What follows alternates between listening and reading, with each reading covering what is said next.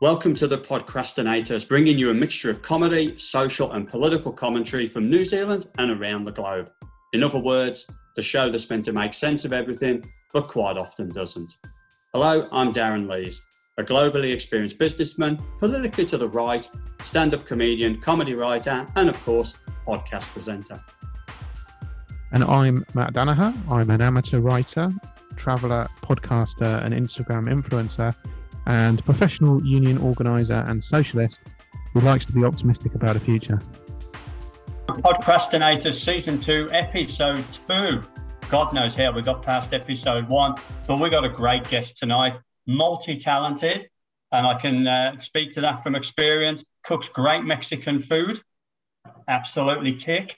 Does great tattoos, I've seen the video. Writes and performs stand-up comedy and is the host of the Ed Rivera podcast. Everybody, welcome to the show, Ed Rivera. Ooh. And I would just like to add, he's one of the top 3 Mexican comics in Auckland. Worth noting.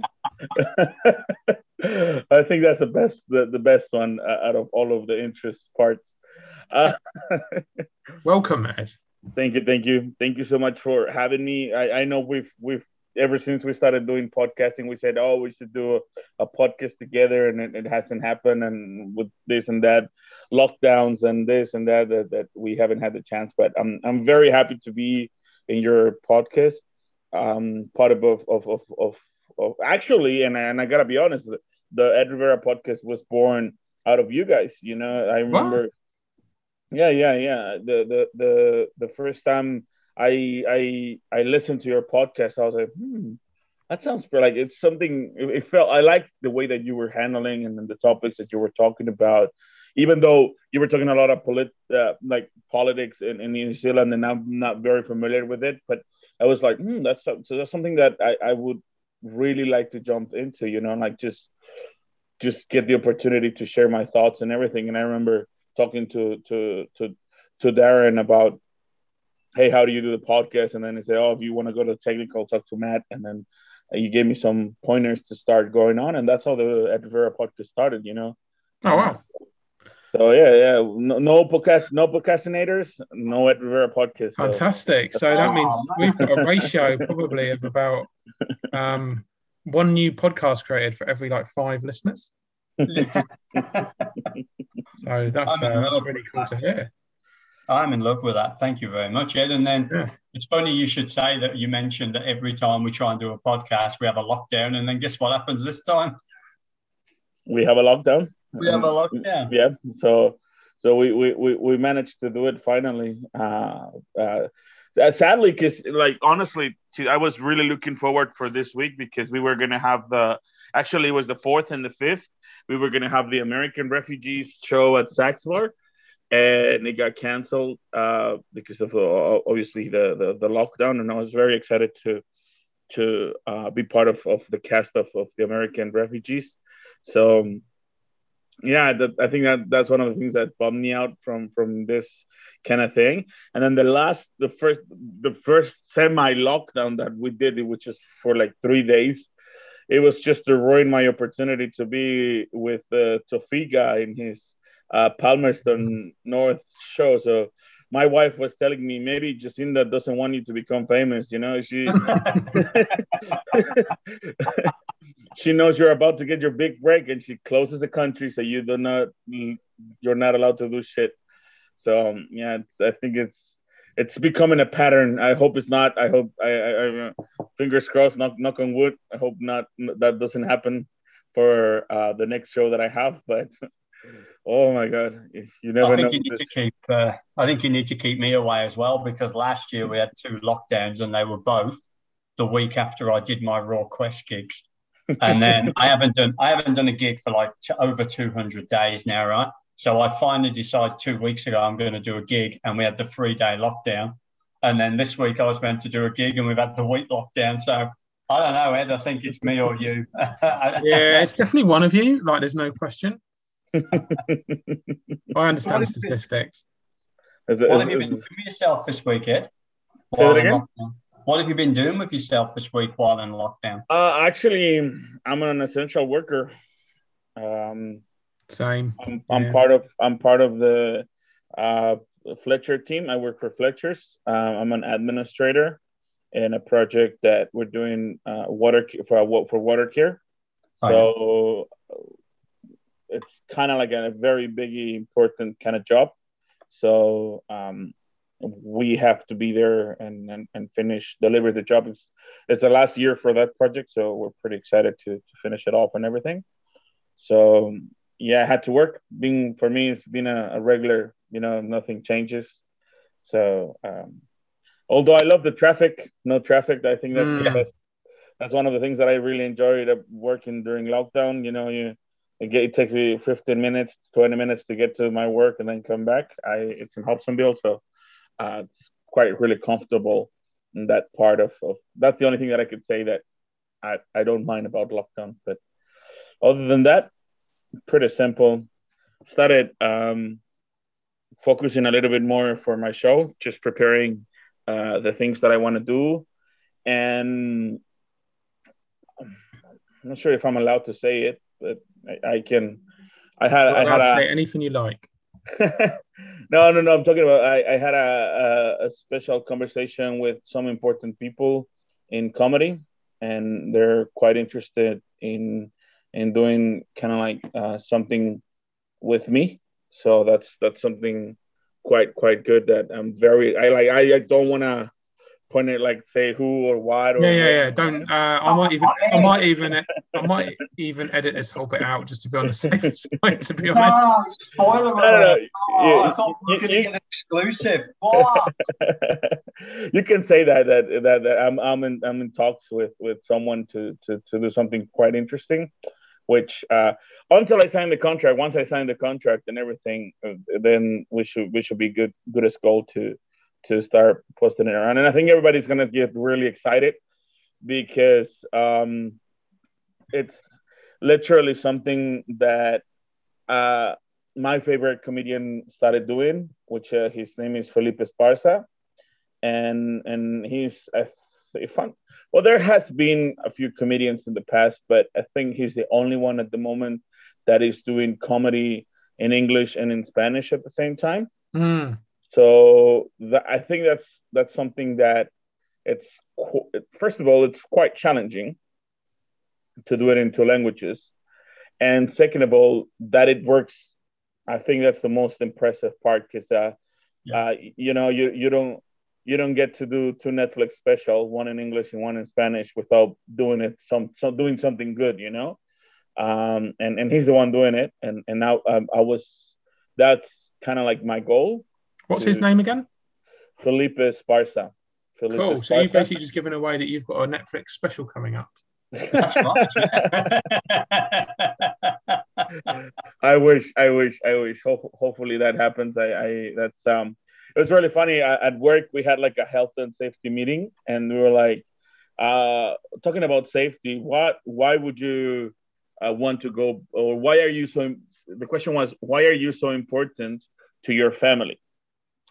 And I said, well, because if I die, they all get deported. First of all, I'm the visa holder, so yeah. If I die, they go back home, and then I still have lots of things to do, And one of the things is that I really, my aspirations is to get a special, not necessarily on Netflix, anywhere, just to get the opportunity to be and performing my comedy to a bigger crowd and a bigger audience. I think that's any comedian's dream, I think.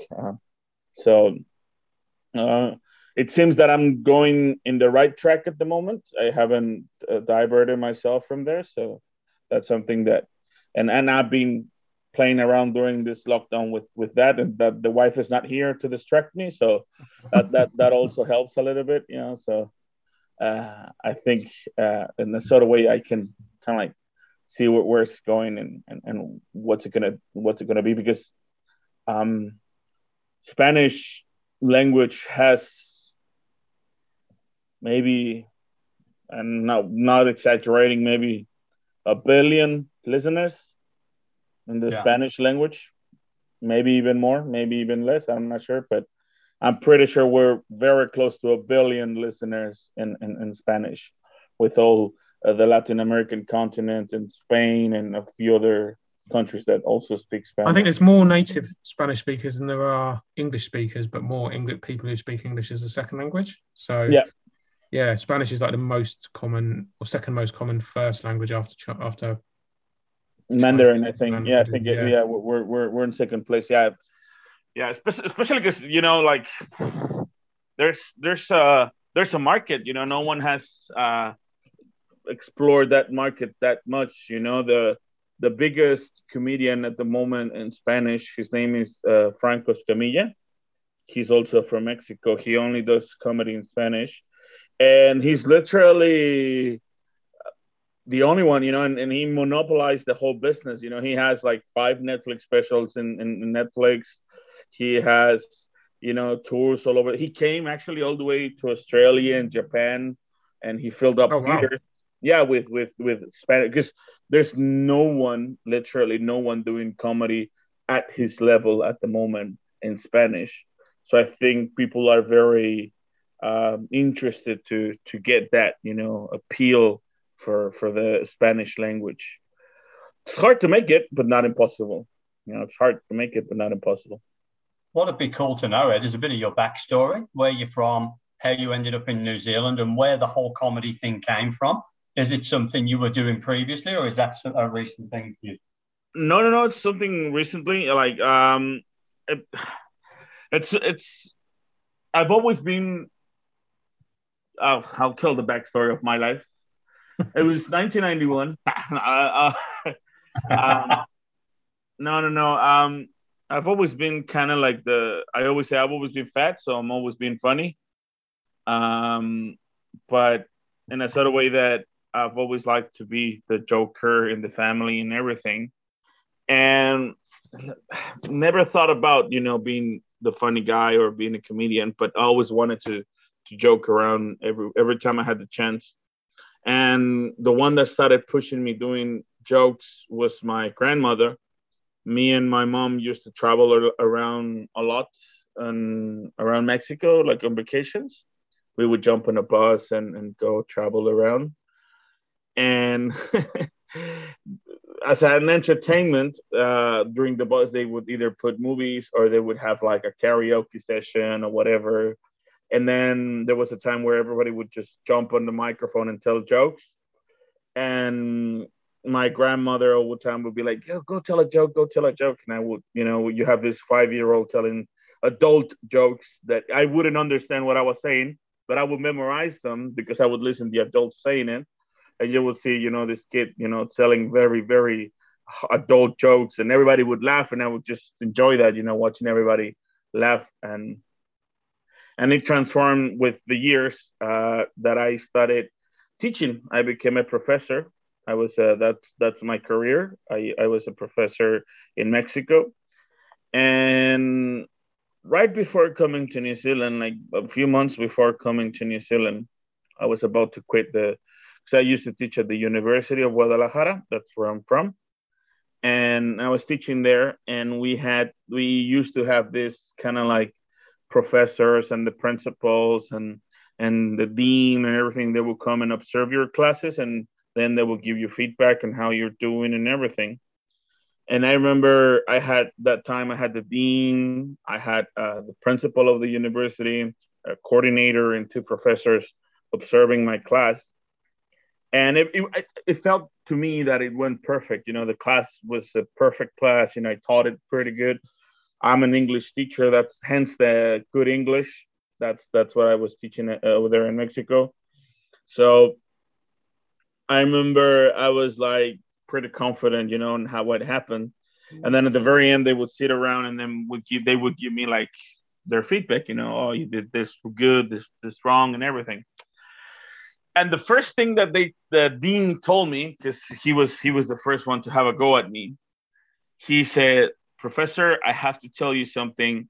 I loved your class. It was pretty good. I loved how you teach the English. You don't teach this as a subject. You teach it as a cultural part. I really like you had your students engaged and blah, blah, blah, blah, blah. But I have one complaint." And I was like, oh, I was like, shit, what? You know, 'cause this is the boss of the bosses. You know, he was a big guy. You know, so I was like, shit, now what's gonna happen? I can't have a bad, you know, whatever. So he's like, this is not a stand-up comedy show. He tells me that, and I was like, what? I was like, yeah, yeah, this is not a stand-up show. And I was like, I don't understand. And I was like, I like that you make the students laugh, but you're making them laugh all the time. So I think that they might either misinterpret your education or they will not pay attention just because they're laughing, you know, which is fine. Like you said, I don't have any problem against making the students laugh and making them engaged into your class, but you're overdoing it. You're making just laugh and laugh and laugh. And at some point that's going to be, it's going to backfire to you. And he left. And that word stuck, you know, like it was like, stand up. Why would he like stand up? Should I be a comedian? No. You know, like I couldn't stop thinking about the stand up word. Yeah. And at that time, my wife, she was my student. Hang on a minute. Hang on. That's not the reason why. Is this why you fled? I was going to say, is there a backstory here you want to tell us about? Please do not Google my name. Don't put Ed Rivera Mexico, because you're gonna have. Put the link in the show notes. I don't want the cancel culture to get caught up over here. No. No, she was. I wasn't a primary school teacher. Like I said, I was a university teacher. She was almost my age. She was studying a second career, and we met there. She was my student and everything. And I remember I told her, she was my girlfriend at the time, I was like, the dean said that I should do stand-up comedy. And she laughed and she's like, well, it's because you're so funny. You know, you're all the time making people laugh, and maybe that's why he told you that. But yeah, you shouldn't do that a lot, because then people are not going to respect you. And I was like, all right. So anyway, fast forward. I see one time on Facebook that there was this country called New Zealand that was giving away working holiday visas. To this point, I thought New Zealand was part of London. I really genuinely thought that it was part of Great Britain. You know, it was one of the islands there. Never thought that, you know, I applied for the working holiday visa. I got it. I was very excited, and I was having a conversation with a professor, and I said, I can't wait to go to London. And because I'm a big Beatles fan, and I love the Beatles. So I was like, oh, I'm going to go to Abbey Road and, you know, take photos in Penny Lane, and I'm going to do the Liverpool tour and all this, blah, blah, blah. And he let me. He let me go for like 15 minutes nonstop about, you know, talking about England and blah, blah, blah, and this and that. And then I finished telling the story about how I'm going to spend my time in New Zealand. And then he tells me, you really know where New Zealand is, right? And I was like, yeah, it's like an island, you know, like, yeah. But do you know where it really is? And I was like, well, it's part of the European, you know, like European thingy, you know, like between Paris and France and Great Britain. And he looks at me and I was like, are you fucking kidding me? And I'm like, no. He pulls out his cell phone. He goes to Google Maps and he shows me the island, but he only shows me the island. And I looked at it and I was like, yeah, see, it's an island. And then it's like, make it small. So I go and make the, you know, with the cell phone, make it smaller. And I was like, oh my God. It's under Australia. And he started cracking up, and then I was like, oh man, you're so fucked. And I was like, I why? You know, like why no one told me that this thing was under Australia, blah, blah, blah. And You I obviously weren't a professor of geography then. at least, So anyway, my friend tells me, so what are you going to do in the end? Are you going to go? And I was like, well, you already have the visa, so might as well give it a try, go see how the country is, and maybe I'll come back in a year, And I came to New Zealand, but I didn't have an American visa at that time. So I had to fly from Guadalajara to Mexico City, from Mexico City to Peru, from Peru to Chile, to Argentina, from Argentina to New Zealand. What? It took me a week to get here. That's insane. It took me a week to get here. And finally I got here. And, it felt, because I lived in Canada for a while as well. I lived in Vancouver for a few months, and then I moved to a city called Calgary, and I stayed there for 2 years. And I was like, oh, this is very similar. If it gave me the vibe of like, this is very, very similar. But then I started working in construction straight away. That's one of the things that I started doing straight away. I don't know, I felt really comfortable, like working with the boys and working in construction and everything. And a lot of funny things started happening to me, like really, really funny situations because I wasn't this fat. I was a little bit skinnier. That's easy. So I got fat when I came here, and I really got really fat. Yeah, I changed it. I always say I changed the tacos for the food is good. That's the worst thing you can do. And oh man, and it's very heavy on carbs. Like carbs are really heavy here. So I started getting fatter, and I started noticing that I looked a lot like the people from around here, like with the Polynesian culture, and having a lot of funny situations with them and everything. And I started I got to a point that I felt very accepted. It was so weird, it was so weird that I felt really accepted, especially with the Polynesian culture. It doesn't matter where they were from, whether they were Maori, Samoans, Tongans, whatever. It was just something very similar to the Mexican culture as well, to the point. And I remember telling my, at that time, girlfriend, and says, hey, you should give it a try. Come down here and see if you like it. And then if you like it, then we can decide if we stay or whatever. And right before she came, I was living in an illegal house in Mount Albert. Wow. There were 60 people in one house. Yeah, only Europeans. It was owned by a Chinese lady, of course.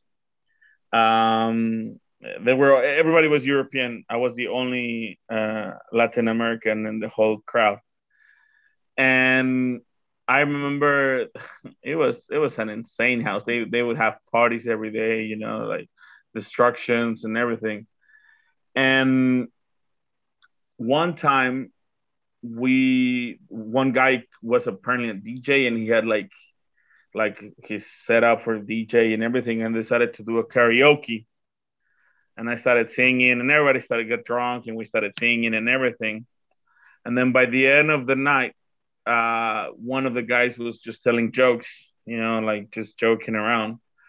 And then I said, oh, I know a joke. And I got in front and I started telling jokes in front of them, and everybody was laughing. And I was like, like maybe I can try this. And one of the guys said, hey, there's a comedy bar called The Classic here in Auckland, and they do open mics. You should go give it a try. And I was like, all right, I'll give it a try. So I remember I sent an email to Scott and say, hey, I want a chance on the open mic. And he said, yes. He said, prepare 6 minutes, blah, blah. And I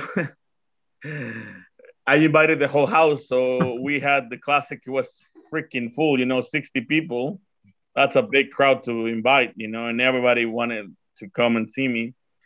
So I told them, if I'm not funny, just laugh, like help me out, be supportive.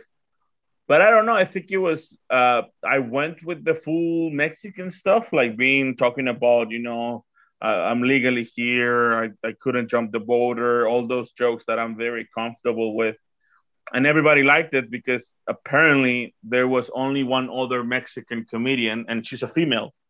So at that time, it was only Tina Gonzalez and myself doing comedy. So it was like I fell in love with the rush. It felt like I was teaching again. I felt like that, and I said, you know what, I'm gonna continue doing it. So I continue appearing a few times in the classic, and then um, where was where did I do other? I think it was another bar I went. I don't remember, but I did a few other bars, and then my wife, my at that time girlfriend, came. We focused and started working and saving up to get married. So I stopped doing comedy for a while. We go to Mexico, we get married, and then we come back. And in that process of when she came back and everything, she got pregnant. So I wasn't able to do any comedy, but I was all the time having these funny situations happening to me, and I didn't stop writing them, and kind of like, maybe I can go back someday, give it a try. And in 2019, my wife already gave birth to my son and everything. So the baby was a few months old, and her mom was here, and then my parents came over, so we had like a lot of help. So I said to her, I was like, "Hey, can I go back? Give it a try. I know we have a very young baby, but can I at least try once a week? Just jump on the stage and everything." She said, "Yes, perfect." So I did it.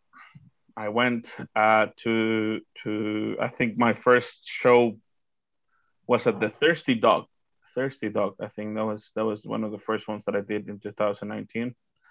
And same, I went with the full Mexican stuff, like just being secure, and I didn't try anything new, and it was just general jokes about Mexicans and being Mexican and blah blah blah. And I fell in love again. Everybody laughed.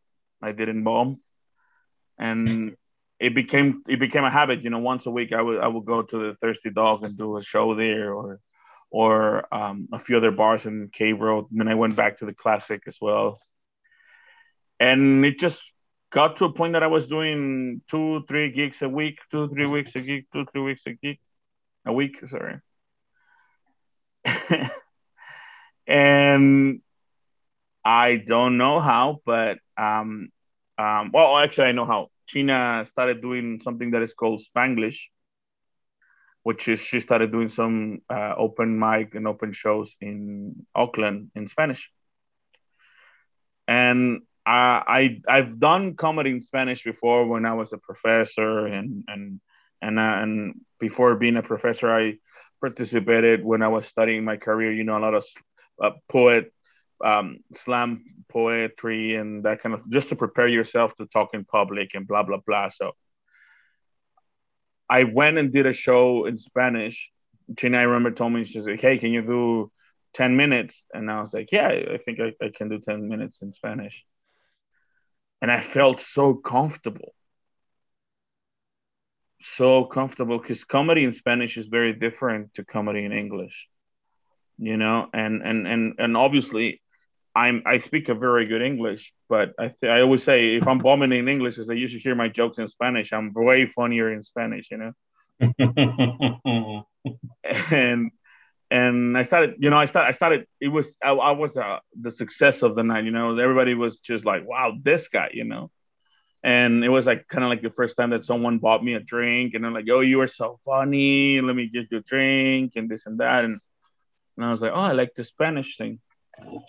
So then she did a few other shows in Spanish, and I was able to do more time and this and that, like 20 minutes. And then I did another one in 15 minutes.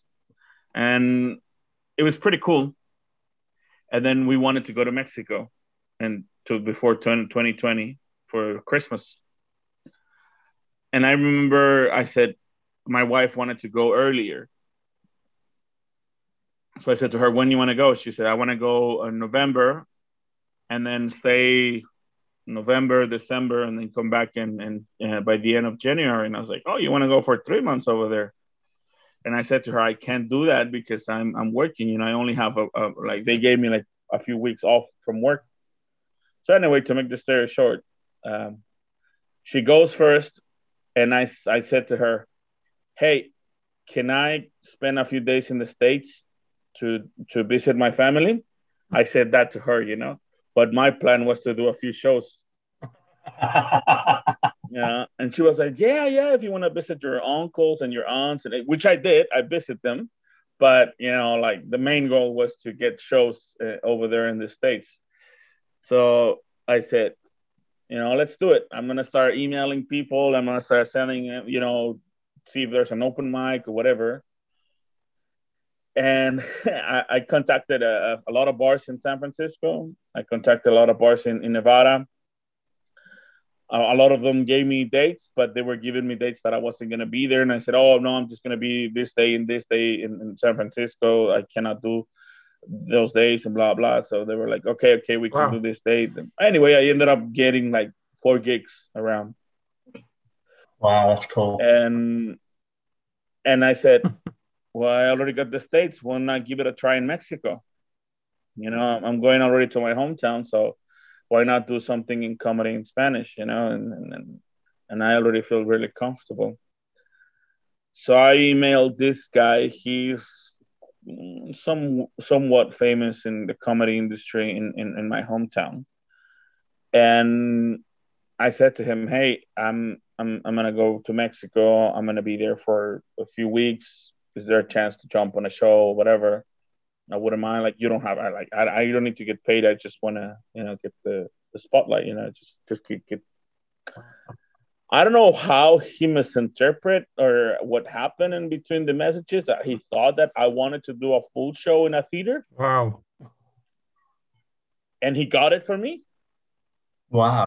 And I remember the email, I shed my pants when I read the email because he says, okay, leave it to me. I'll contact you in a week. Okay. I get the email, and the email said, hey, good luck. I was able to get you a show and blah, blah. And I was like, oh, I'll get you a show, this and that. And then he said, you're going to be at La Vaca de Troya. La Vaca de Troya in my hometown is like the classic kind of thing, but it's bigger, a little bit bigger. You can sit maybe 200, 300 people around, something like that. And it's like a lot of pro comedians present themselves there. So they're like very big names in comedy. They present themselves in that place. And then I was like, oh, so who's going to be in the show? And he answers back, you. And I was like, yeah, no, me, but who else? And I was like, oh, I can get you an opener. Don't worry. And then I was like, an opener? I said, to open what? Like, what are you talking about? What's going on? And then he said, oh, well, he got me a Friday night. Oh. Friday night that's like on December, which is Christmas time, which is comedy shows, they go crazy at that time. And then he was selling the tickets for the equivalent of $10. Yeah. Kind of thing. So I was like, whoa. I just wanted to jump on a show. Like, I can't. And he's like, oh, well, I already booked it. And I was like, so what are you talking about? And I was like, well, you have to do a 2-hour show now. 2 hours. 2 hours. Fuck. And I was like, you're joking, right? And he was like, no, send me all the flyers, send me everything and this and that. And I was like, okay. I remember telling one of my friends, and he was like, well, we'll buy tickets and go see you. Don't worry. And I'm like, it's not about the tickets. It's 2 hours. Like, you don't understand. It's 2 hours. And I remember I talked to a few comedians. I remember I talked to Stephen Lyons. Had a word with him about it, and I was like, "Hey, Steve, this happened," and he was like, "Well, Yeah. you better start writing now, and better start preparing yourself, because if you already talked about it and you have to do it, then just go for it, And the only advantage that you have is that you are in your hometown. You are at least half of the audience. I'm pretty sure they're gonna be friends and family. So you're gonna have like kind of like the advantage of that situation. So take it. So he kind of like calmed me down, and I was like, yeah, I can do it. I can do it. I felt like super comfortable. I get to the States and my confidence goes to hell because my first show in San Francisco is the worst show I've ever had in my life. Oh. Because I went full Mexican and my jokes. And everybody was like, yeah, motherfucker, half of us are Mexican. Like, what you talking about? They already knew the jokes. They already been to those situations. They were the only thing that they laughed about a little bit was when I said, "Oh, I cannot jump the border" and those kind of things. They're like, oh, "Okay, well, he's fat," But that was it. The rest of the show, I didn't have like people were not laughing. People were very like whatever. So I changed. I was like, "Oh my god, if this is happening, I can't believe it." Blah blah blah. So my second show in San Francisco, I said, "Fuck it, I'm not gonna go to Win Mexican. I'm gonna go talk about my stuff, like the things that happened to me." And it went perfect. People were laughing. I talked about, being fat. That's one of the strongest ones. But before of the comedy that I do right now, before I used to do like a lot of noises. I used to do a lot of beatboxing. I used to do a lot of faces, a lot of like. And that night I was confused by Gabriel Iglesias, by a drunk guy, a very drunk guy. I used to wear a lot of Hawaiian shirts. So I really looked like Gabriel Iglesias, and he's basically the biggest comedian at the moment in that kind of sort of industry. And I said, I don't want to be the guy that everybody tells me, "Hey, Fluffy, hey, you look like Fluffy, Gabriel Iglesias, Fluffy, Fluffy." So that was an okay show. I went to Nevada. I did a show there. I did a show at a racist bar. That was pretty cool. It was a old whites bar. The MC had the wonderful. I think I'm already telling all my life. That's okay with the podcast, or no, this is quality material. I don't want to sound like, oh, now it's Ed just talking about his therapy. But anyway, I get to this bar and my cousin didn't enter to the bar and I didn't understand why. He said he dropped me off and he left. And I was like, what a dick move. Why you want to, you should come and at least support me, So anyway, I go into the bar and stupid me again. I confused the Confederate flag with the Iron Maiden flag. I don't know why, but I confused it. I thought, oh, they must like Iron Maiden because they had heavy rock and roll in the speakers. And then I asked the bartender, and it's like, hey, I'm looking for the MC. And he's like, oh, he hasn't arrived. And I was like, okay. And he's like, are you a comedian? And I'm like, yeah. And he started laughing. And I was like, okay, well, at least the bartender is laughing since the beginning of the show, that's pretty cool. And I asked for a beer, and I was drinking the beer and everything. And I said, I'm going to go to the toilet. So at the very end of the bar, they had like a pool, a few pool tables, and there were a lot of biker-looking guys, like very. I felt like Sons of Anarchy kind of vibe situation, So I get into the toilet, I take a piss, get out of the toilet, and I'm looking at the bar, and I'm like, this is an interesting bar, and I was looking at the guys, playing the pool and everything. And I don't know why, but how bars have like a lot of pictures or photographs or posters. And so I looked into the photographs and they had like a lot of old photographs of like kind of like war, like kind of like war with guys with the musket, and that kind of stuff. And I started looking at the photos, and I'm like, oh, this is like the Civil War kind of thing. And I was like, oh, okay. And then I remember I looking all the way to the corner, bottom part, like the very, very bottom of the corner. There was a KKK group burning across. Oh my God.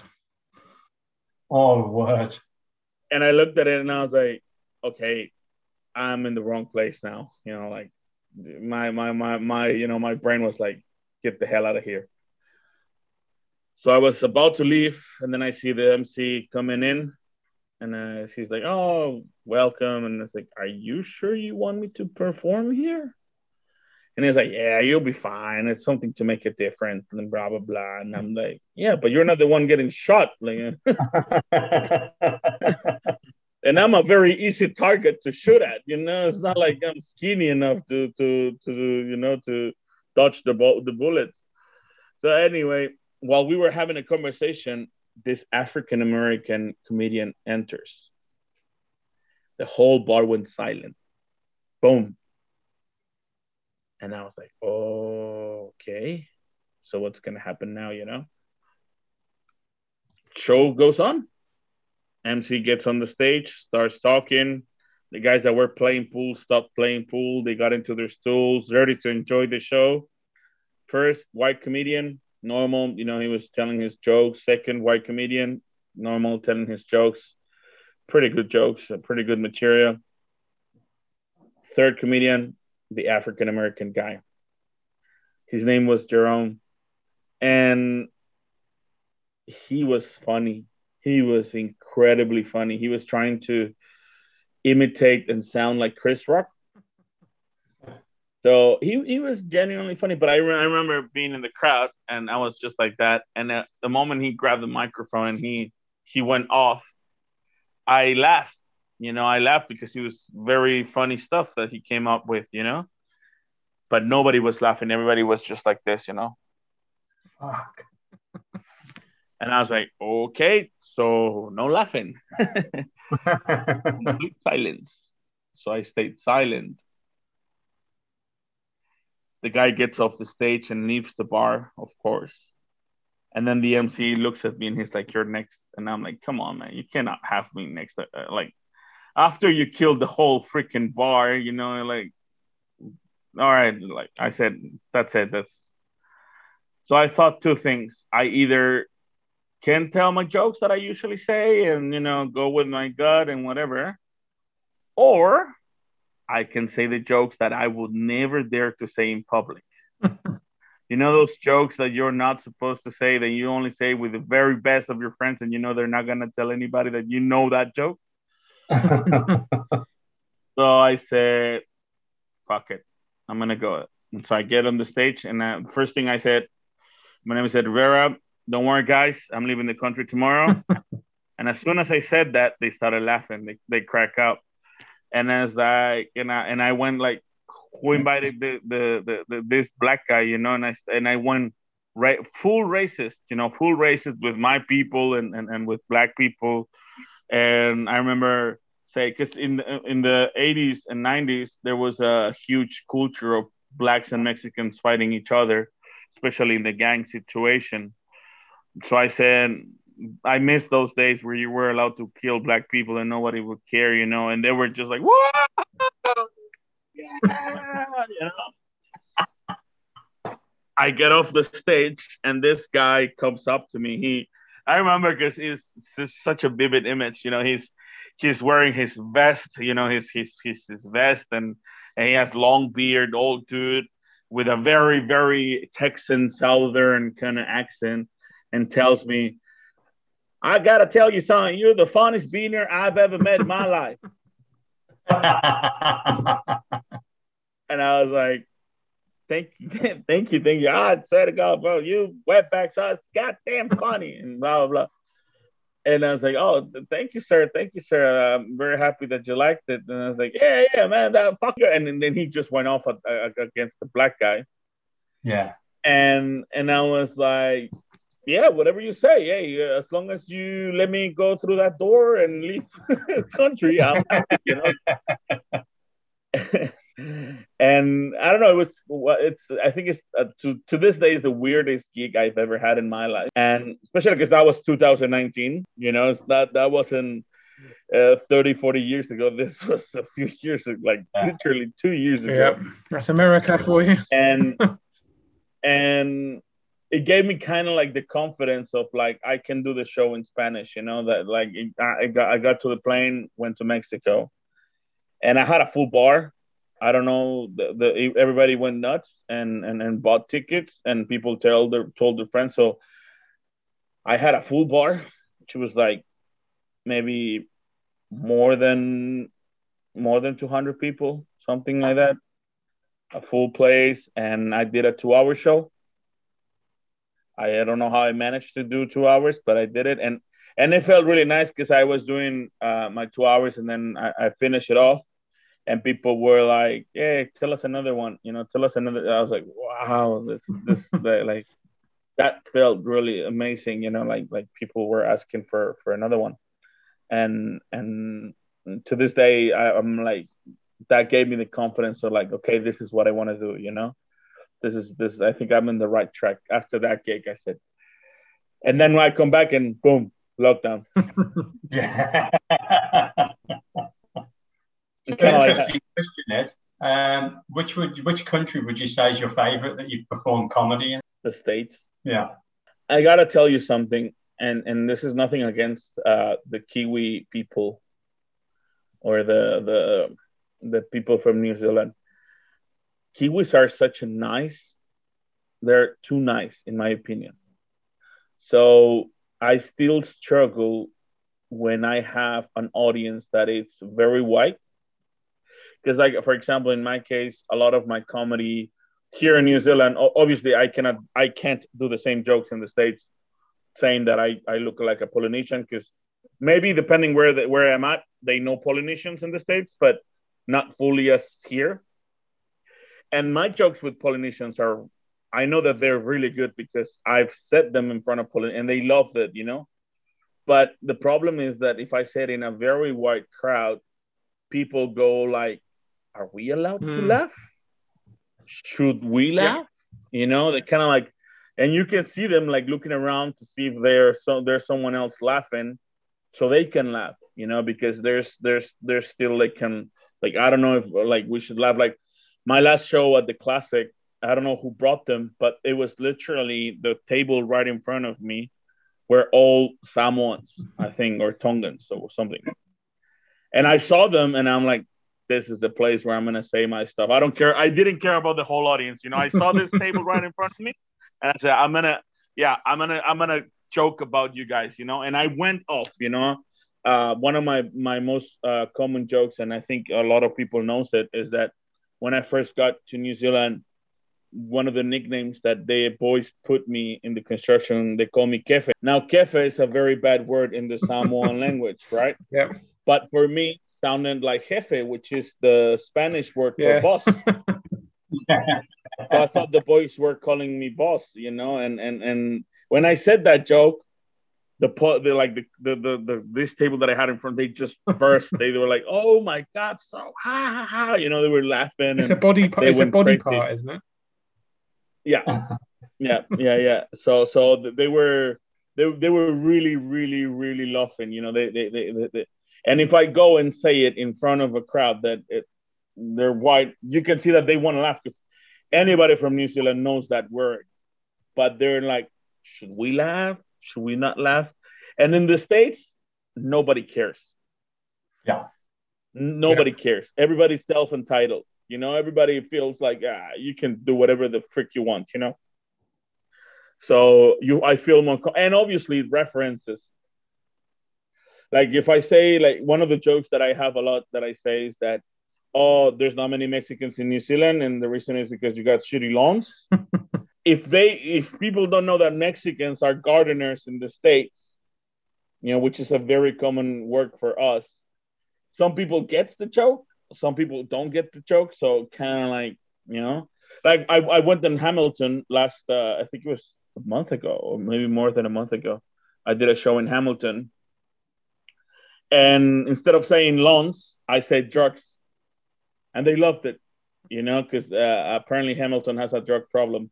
But It does, yeah. but yeah, and I started joking about the drugs and everything, and people kind of like felt a little bit more comfortable in that area. But yeah, I still struggle a little bit with New Zealand in the crowd kind of wise. If it's a very white crowd, or that my jokes are too dark, and some ways like beating your kids and all those kind of situations where I joke, then I'm like, should we laugh? Should not be laughing, kind of like. So I think New Zealand still amazes me, because I've seen comedians that they have this kind of topics that are pretty strong, and people laugh about it, and you're like, wow, that's a very strong topic to mention, but you're laughing, and then if I come with race, you don't laugh, like where does I don't know. I think it's still a very delicate topic here in New Zealand, the race word, kind of. I think Australia would be an interesting place for you to do a gig. Yeah, they're all racist there, so. Yeah, I've done one or two little spots with Australian crowds, and you can get away with a hell of a lot more. I must admit, I work with quite a lot of Pacifica people. Got quite a few Pacifica friends, and I've got about 6 or 7 jokes now saved up for if they ever actually turn up and see me. Well, I'll do them just for them, because I know they'll laugh and they'll like it, but I wouldn't do it otherwise, because people would be too worried. It's the same in Spanish. Like, I've been doing a lot of Spanish. I decided to this year. I said, you know what? Because a friend of mine told me, hey Ed, why don't you do something in Spanish? He mentioned it to me, and I said, I even mentioned, that's China's job. China Gonzalez is the one that likes to do a lot of the Spanish gigs and everything. And my friend told me, yeah, but she's not doing nothing at the moment. You should give it a try and do something in Spanish, blah, blah, blah, blah, blah. So I gave it a lot of thought. Like in January, I was like, maybe yes, maybe not. And then this last month, it blew up. I wasn't expecting it to have this amount of love, like this amount of people following. Because when we first did the shows with China, we didn't have big crowds. We had a few big crowds, but nothing like this times that I've been doing it. Just went insane, like I remember I posted on a group, because here people, Latinos, they manage themselves with groups in Facebook. So I posted it it's called Latinos in Auckland.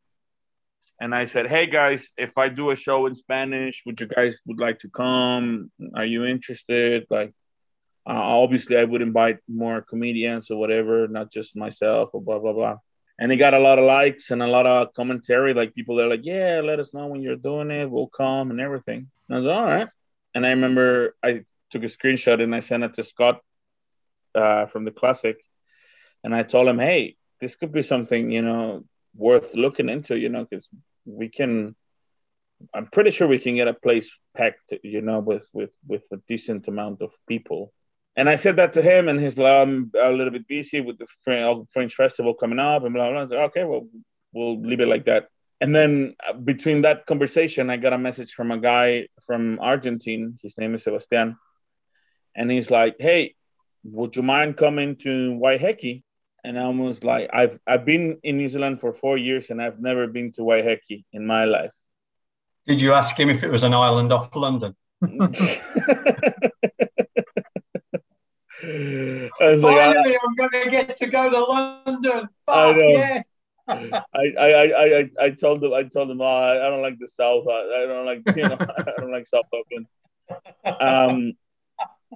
So anyway, he tells me, yeah, I'll organize the event for you to just come and do your show. And I was like, what kind of show you want to do? And I was like, oh, just you. And I'm like, I don't think anybody's gonna know me over there. Like I wouldn't trust that, you know. Like I just posted this thing. Like it's not like I don't think I'm famous enough to say, hey, let's do a show for myself in Waiheke, you know, especially in Waiheke. So long story short, he's like, all right, well we can invite three comedians if we want, then I'll pay for the ferry and blah blah blah, and give you some food and see if it works, blah blah. Okay. So I obviously gave the name of China. I told him she's a pro, you know, she's the one that everybody knows, and I'm pretty sure she would love to come to the show. So she accepted. It was China, it was another Argentinian fellow friend of him, and another girl. And China did 20 minutes. The other guy did like 10, 15 minutes. The other girl same 10, 15 minutes. And I did an hour show. Wow. And I was shocked because that was a Wednesday. First of all, a Wednesday. Yeah. When he told me Wednesday, I was like, Wednesday? Okay. It's up to you, you know? That day I had a show at the Garnet Station. So I was like, at the corner store. So I told him, hey, I'm going to go do the corner store and then I'll jump on the ferry and get to you guys. And say, oh, you'll be perfect. So I went, I did the show at the corner store with Brendan. That was the first time I met Brendan. Imagine, it was like, it was quite funny because I've been doing comedy for a while, and it was my first time meeting Brendan Lovegirl. So it was kind of sad that I had to leave at the same right away. So anyway, I get to Waiheke, we go into the place, and it was this. I was joking with my friends because it's called Palm Beach. Mm-hmm.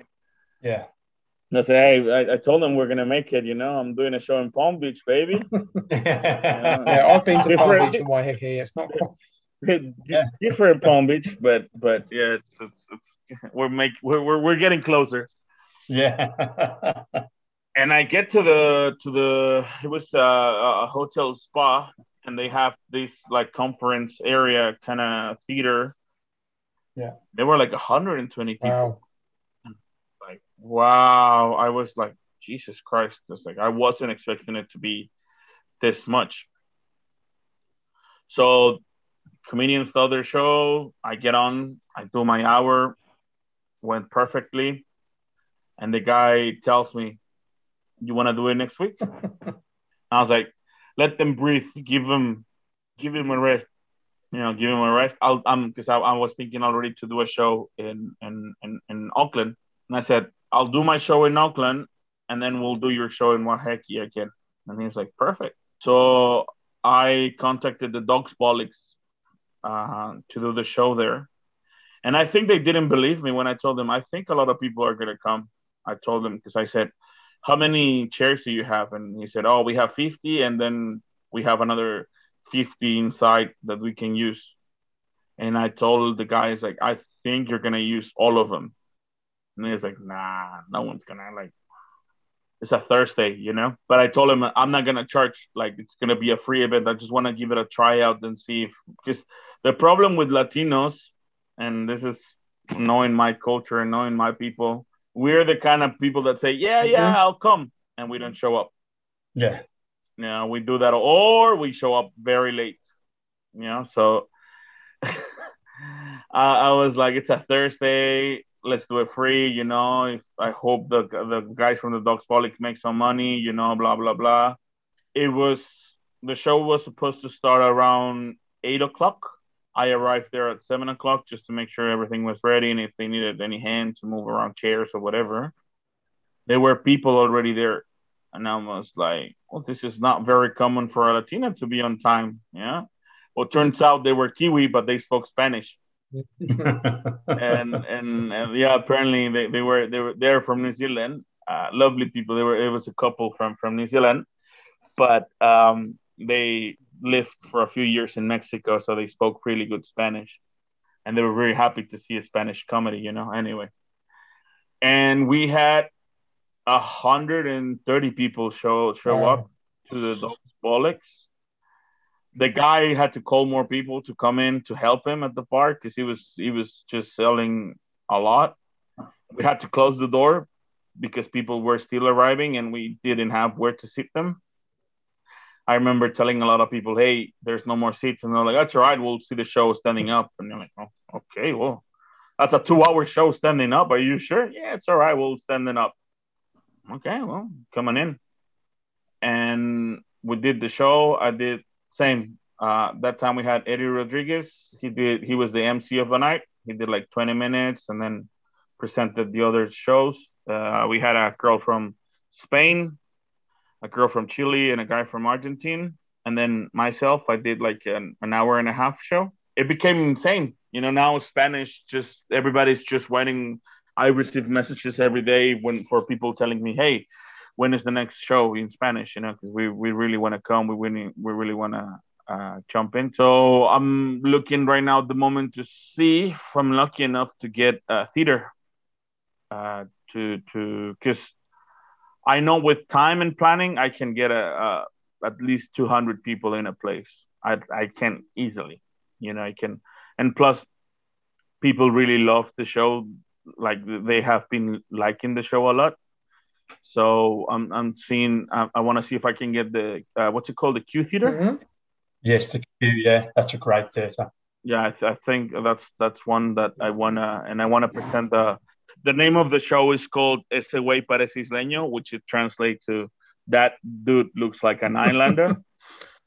Yeah, I was just trying to work that one. Yeah, and people love it. People. It was so funny because it happens to me all the time, and it helps a lot for the gag.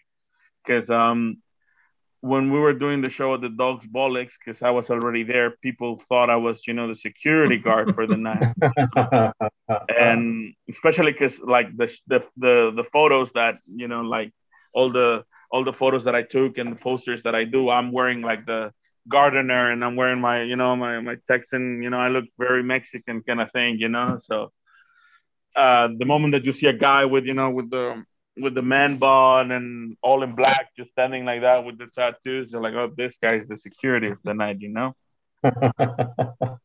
And it's funny because they come up to me and they start speaking English to me because they don't think I speak Spanish. So it's just pure comedy. A lot of material comes out from those situations, like they start, and some of them they don't even speak good English, and I literally just let them speak English to me just for the fun of it. And then you answer them in Spanish. Yeah, and once they finish saying whatever they wanted, I say, oh yeah, and I answer in Spanish, and their face is like, what,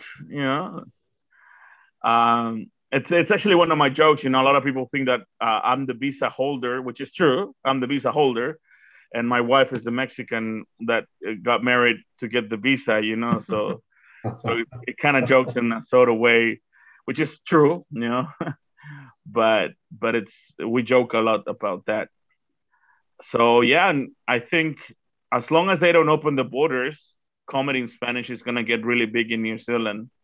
Because there's no one coming in, no one coming out, and people are getting very homesick. I think that's one of the main things that it's helping a lot the Spanish community kind of thing, because people are really, really homesick, like big time, big time. That's one of the things that everybody tells me. I was like, oh, a few of the guys that when I did the show, they were saying goodbye and everything. They're like, oh man, you made me, I remember you remind me of my uncle at the party. You look exactly like one of my best friends. Oh, you made me remember my hometown.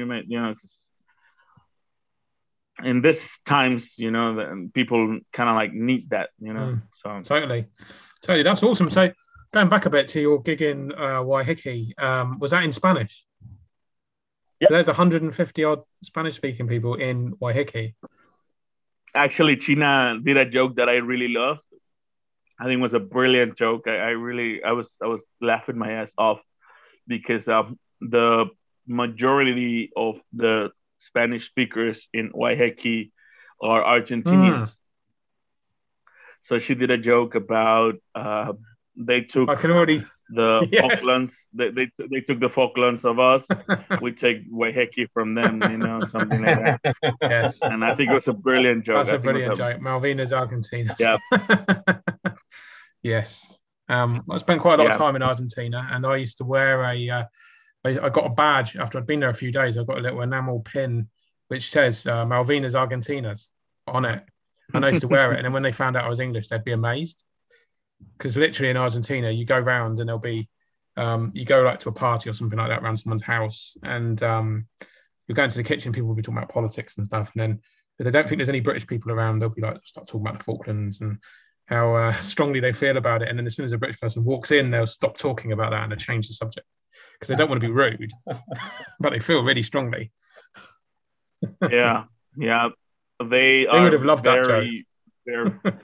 They're very, very delicate with that Yes. topic. Like, I honestly didn't know much about that because sadly, there's a huge beef between Mexicans and the rest of Latin America. Yes. Because we used to be the biggest country of all Latin America before we lost California, Texas, New Mexico, Arizona, all of those huge states. We were the biggest, at some point. And then we were the richest at some point, and then everything that becomes famous in Spanish has to go through Mexico to get kind of like the seal of approval. So a lot of the Argentinian actresses, Argentinian music, Chilean music, anything that has kind of sort of way related to the arts, if you make it in Mexico, you're good as gold. You got your life set. It's because Mexico's obviously the most populated of all Latin America. Well, we don't consider Brazil to be Latin America because they speak Portuguese. The rest of Latin America combined, they don't get. Plus, you got all the Mexicans in the States and in Canada, so that makes us an even bigger number. Last time I checked, I think there's 35 or 45 million Mexicans in the States. That's the thing, isn't it? Mexicans are, ironically, basically the Americans of the Spanish-speaking world. Yep. And it's so funny because my wife, she doesn't speak English. She's learning at the moment to speak English. And she'd never been to the States before. And when we went back the first time to Mexico, we went through Houston.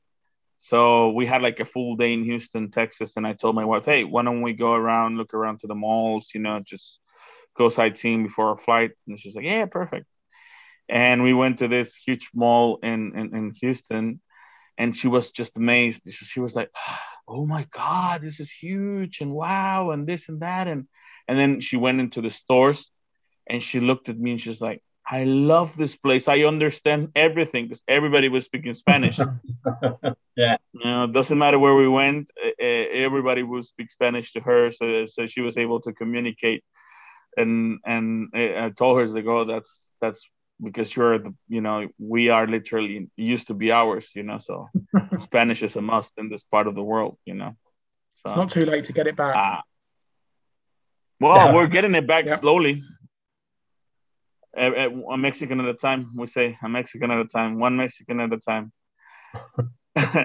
But the only problem with that is that the States has a very strong politics into erasing the heritage that you come from.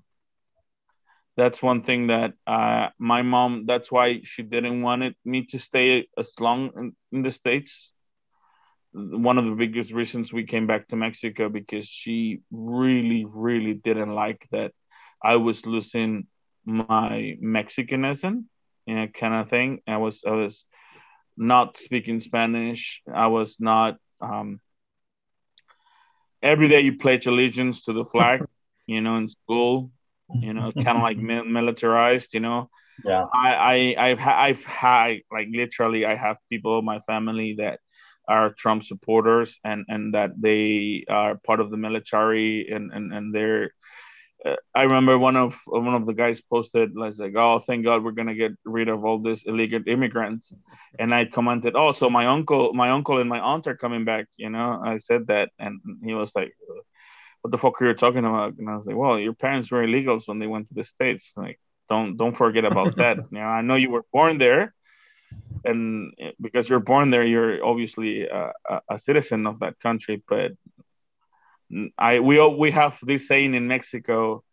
Uh, how can I translate it in English? It's like, doesn't matter where the Indian is born, Indian will be. Something like that. We kind of like say it in a sort of way in Spanish, because it's true, and that's the only sad thing that my mom didn't like, and we didn't like, and that's why I'm not in the States, because a lot of people told me, why don't you go to the States? It's next door, better money, better blah blah blah. And I said, the problem is that you forget where you are from. Like, they erase your background, your heritage, yeah. Unless you go to a very, very populated Mexican area that it's literally kind of like living in Mexico, which, what's the point? Better stay in Mexico, there's some place. I remember when we first went to the States, we went to LA and we went to East LA, and it literally felt like I was in Mexico. There was no difference. Like, not even in the language. It was, you see the streets with holes, with graffiti. There were gangs in the streets. There were violence. So it was like, what's the point of living here? Like, yeah, maybe you get a little bit of more cash or whatever, but that's it. It's nothing. That's like when you go to a British area of Spain, and there's just like British food everywhere, British pubs, British people getting drunk in the streets and fighting, and it's like, why am I here? Yeah, I'm pretty sure I've been to the Mexican Quarter in LA. Actually, it's pretty cool. Quite the experience. I would tell everybody it's an amazing experience, but you don't want to leave there. No, because all around it is extreme poverty, and there's just a lot of problems outside of that area. But while you're walking through it, it is amazing. But yeah, we came out of it and it was like, holy shit! Like, I haven't seen that many shopping trolleys since I've been to Countdown, right? They were just everywhere. Yeah. It was quite sad to see outside the Mexican Quarter what real life in that part of LA was about, actually. Yeah, but, it's surprising. Yeah. It's very surprising. Even if you get to see the difference between the border in the States and the border in Mexico, it gets shittier if you go to Mexico. You're like, Jesus Christ, you're like, wow, with this place. It actually, part of my jokes, I actually said it. This happened when Trump was trying to reinforce the border.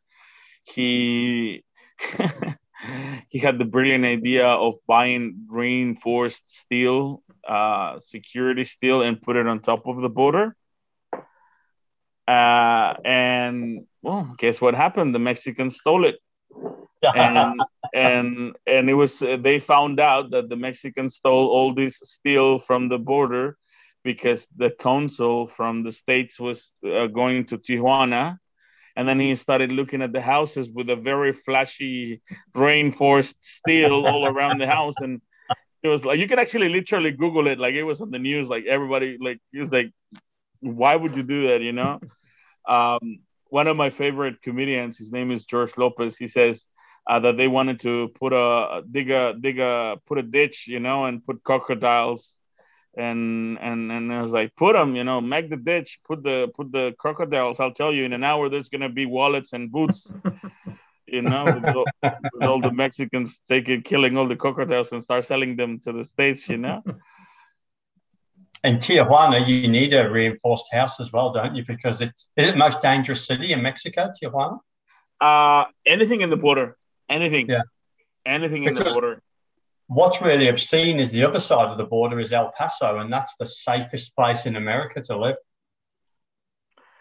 If you go to the border, I have family that lives in the border. I have family in Reynosa, which is the border to McAllen, Texas. Yeah.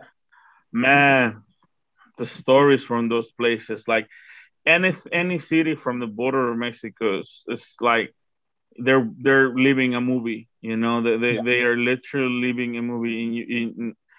That's one of the things that I try to kind of like open the eyes of people here, because a lot of people when I came here, especially these gangsters want to be people from New Zealand, this that they want to pretend that they are gangsters, and there are a lot of them working construction.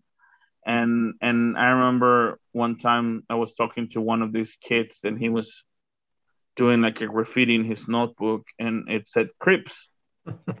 Yeah. And I was like, Crips? And I said, but you're not black. That was the first thing and then he turned out and he's like, oh, it's a Tongan Crips. And I'm like, oh, I didn't know they're Tongan Crips. And then it's like, yeah, we're gangsters and this. And he started telling me about how difficult his neighborhood is and this and that. And It's an honor I hunger. was like, Yeah. yeah. And I was like, oh, wow. And I was like, yeah. And I told him, I was like, can I give you a piece of advice? And this is coming from a person that knows knows the real shit. If you ever go to the States, don't tell anybody that you're a Crip. All right? Don't you dare to say that, because even the Crips are gonna kill you. So don't say it. And he was like looking at me, and he looks, what are you talking about? And I said, well, I'll give you an example. Have you ever been in a drive-by? And he was like, what's a I went to one drive-by? the other day. Yeah. Did you get a burger? Yeah.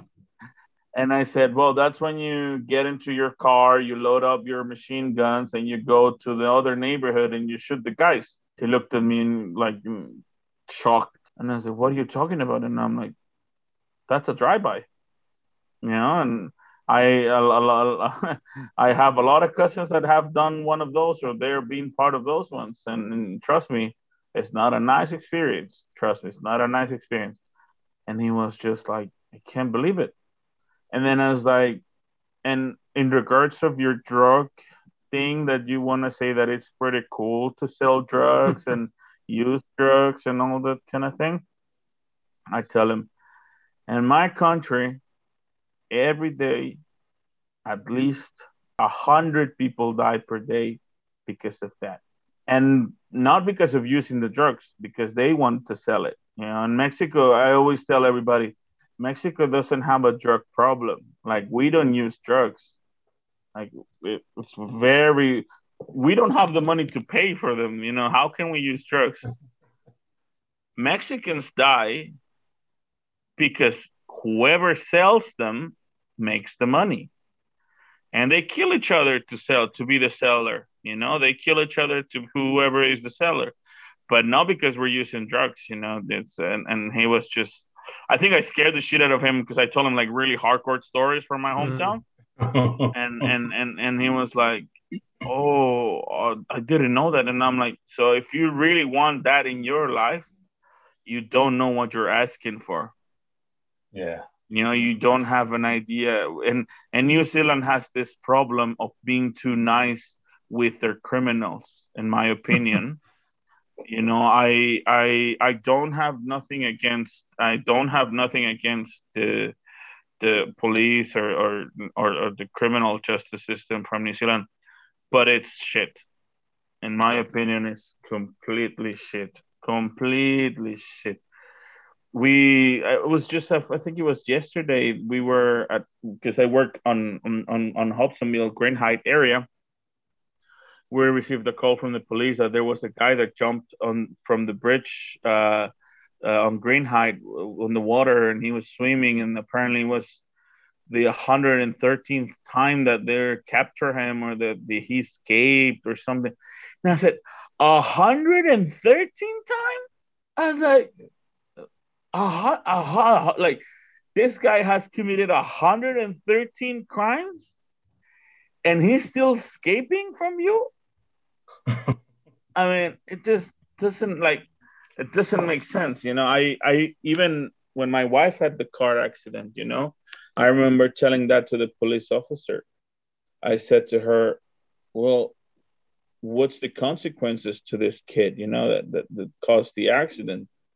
And it was just a slap in the hand, And I'm not saying destroy his life. I want him killed. Of course, that's how you feel because of what happened.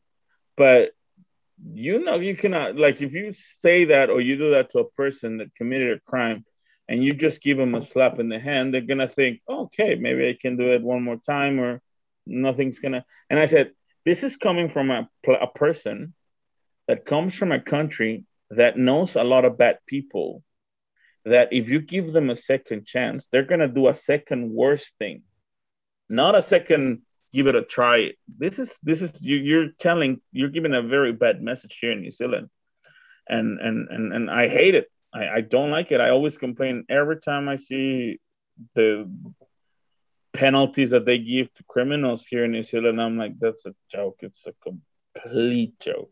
It's so sad. Yeah, it must be because that wokes the police chief. But no, anyway, I'll tell you why it is, right? Well, it's obviously there's the courts are one thing, and there are problems there, definitely. The other thing is I have got a problem with the New Zealand police because, there's an issue where, you meet a lot of British police officers, and they are people who went to apply to be police officers in the UK, failed because they weren't good enough. So they came out here and became police officers here instead.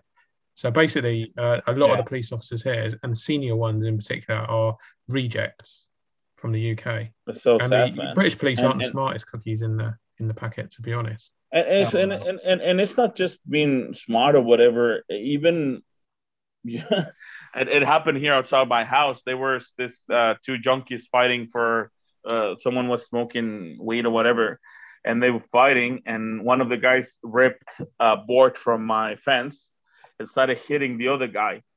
And then the police arrived, and obviously they caught the two guys and they put it in the police car and everything.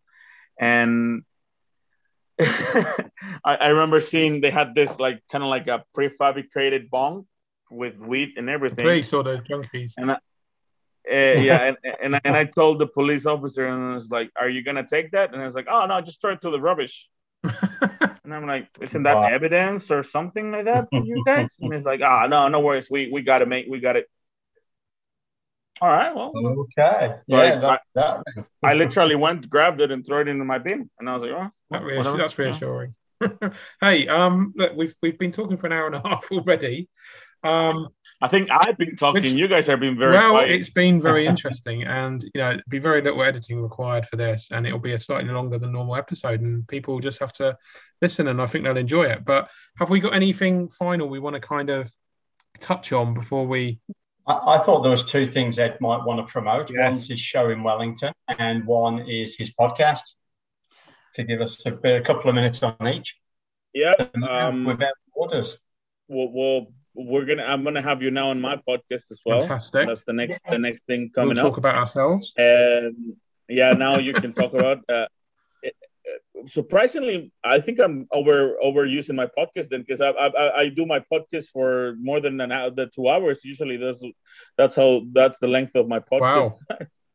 So anyway. I'm having a show in Wellington this 12th and 13th of March, which is next week coming up. The 12th is the English show, and it's called A Mexican Without Borders. And then the Spanish show is on the 13th, and it's called Ese Güey Parece Isleño, which is what I said, that dude looks like an islander. You can come. Like I'm surprised that I've had the Spanish shows, and the wife brings the Kiwi husband to the show, and the Kiwi husband is just looking like an immigrant, I actually joked about that. I was like, "This is karma for you, Now you know how we feel when we come to." I am going to come to one of your. I'm going to come to one of your Spanish language shows actually, because I do need to brush up. And, yeah, man, it's wonderful, and they're honestly they're quite amazing shows, and the quality from the other comedians that I'm bringing up as well, they're amazing. The girl from Chile, she just started doing comedy. God, she's a natural TikToker. I always joke about that, but she's really funny and everything. And we had other comedians that also, obviously, Eric Rodriguez, you already know him. You've seen that for a few shows. He's an amazing guy. He's the one opening my show in Wellington, cool. So he's gonna be. Cool. yeah, they're gonna get 2 ads for the price of one. So that's pretty cool. And obviously, the podcast is doing amazingly, incredibly good. Like I've had, honestly, I had my hero with my podcast, which was something that I felt really proud. I have Felipe Esparza on my podcast. That was one of the biggest things that I've ever done, and obviously I was part of his podcast kind of as well. I saw that. That's so that amazing. was also, yeah, that was amazing, man. And like if you see the personalities that he has had in his podcast, and I see my name under those things, I'm like, oh my god, this is just a dream come true, like a podcast before he had Eric Andre, and then he has had freaking, I think Joe Rogan was in his podcast as well. Also, so he's had big huge names in his podcast as well, which is called the What's Up Fool podcast. If you want to check the interview that he did on me, and yeah, we're anything, follow me on my social media, Ed Rivera Comedy, Facebook, Instagram. I try to keep up with funny stuff all the time, posting funny stuff and trying to be very proactive with the community in general and with the comedy community. Hopefully we don't go into another lockdown. Yes. Fingers crossed. But yeah, just to invite everybody to come and listen to this podcast, and obviously next podcast, hopefully we can have you guys in the podcast, and then I'll shut up and you guys will talk. So I don't know. I suspect you might still have some interesting stories to share on your own podcast. It's been an amazing year for you, Ed. I've been following you. Like I followed your Dodge Bollock stuff and just your videos going over to Waiheke, and just, obviously I was devastated for you with the Palmerston North thing when that fell through, but you've been amazing at putting yourself out there and really going hard for it, and you're quite rightly getting the reward that you deserve for the hard work you've put in. So yeah, we've been super proud and really been keen to get you onto our podcast, because we've just been really amazed at the sort of stuff that you've been putting out there. So that's just a great effort. Thank you very much, man. No, like I said, well, there was no Ed Rivera podcast without the procrastinators. I said it in the beginning, cool. And that's a testament. I have actually got all of your episodes downloaded, and I started listening to you and Eddie Rodriguez one and fell asleep. The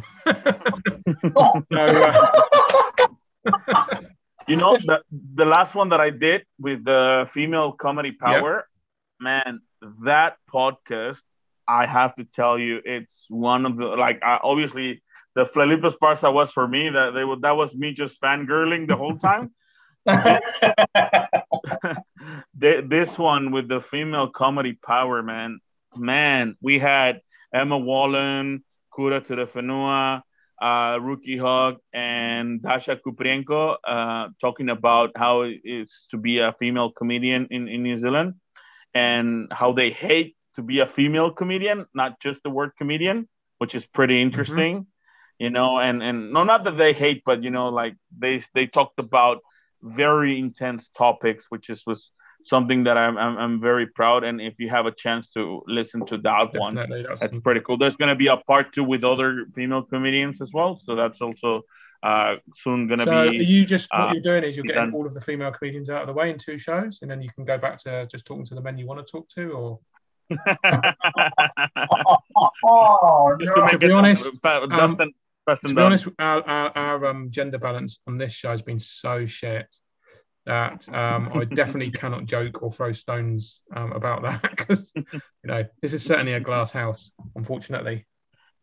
Well, you can say you had a Mexican, and we're kind of in the gay Tino community. It's pretty white our people, so you can say that it got balanced a little bit. Plus, with how fat I got, I think I went from cup size D to an E now with this lockdown. So. Yeah, I'm a C cup. I'm a C cup now. Yeah. There you go. At least you're still skinny. I went from a D cup to a please stop cup. I'm getting up to 2 girls 1 cup. Oh my God. I feel like there's some other shows we should promote because I will do this over the weekend since it's still lockdown. I'll get this edited and everything, and it'll be out by Sunday, I imagine. So we should probably promote. Zach's Bar is going to have an open mic night next Thursday. Try and get some all much needed revenue in. What other nights have we seen coming up that are definitely? Oh, the Classic is going to be on. Raw Comedy will be on Monday on the Classic. Yeah.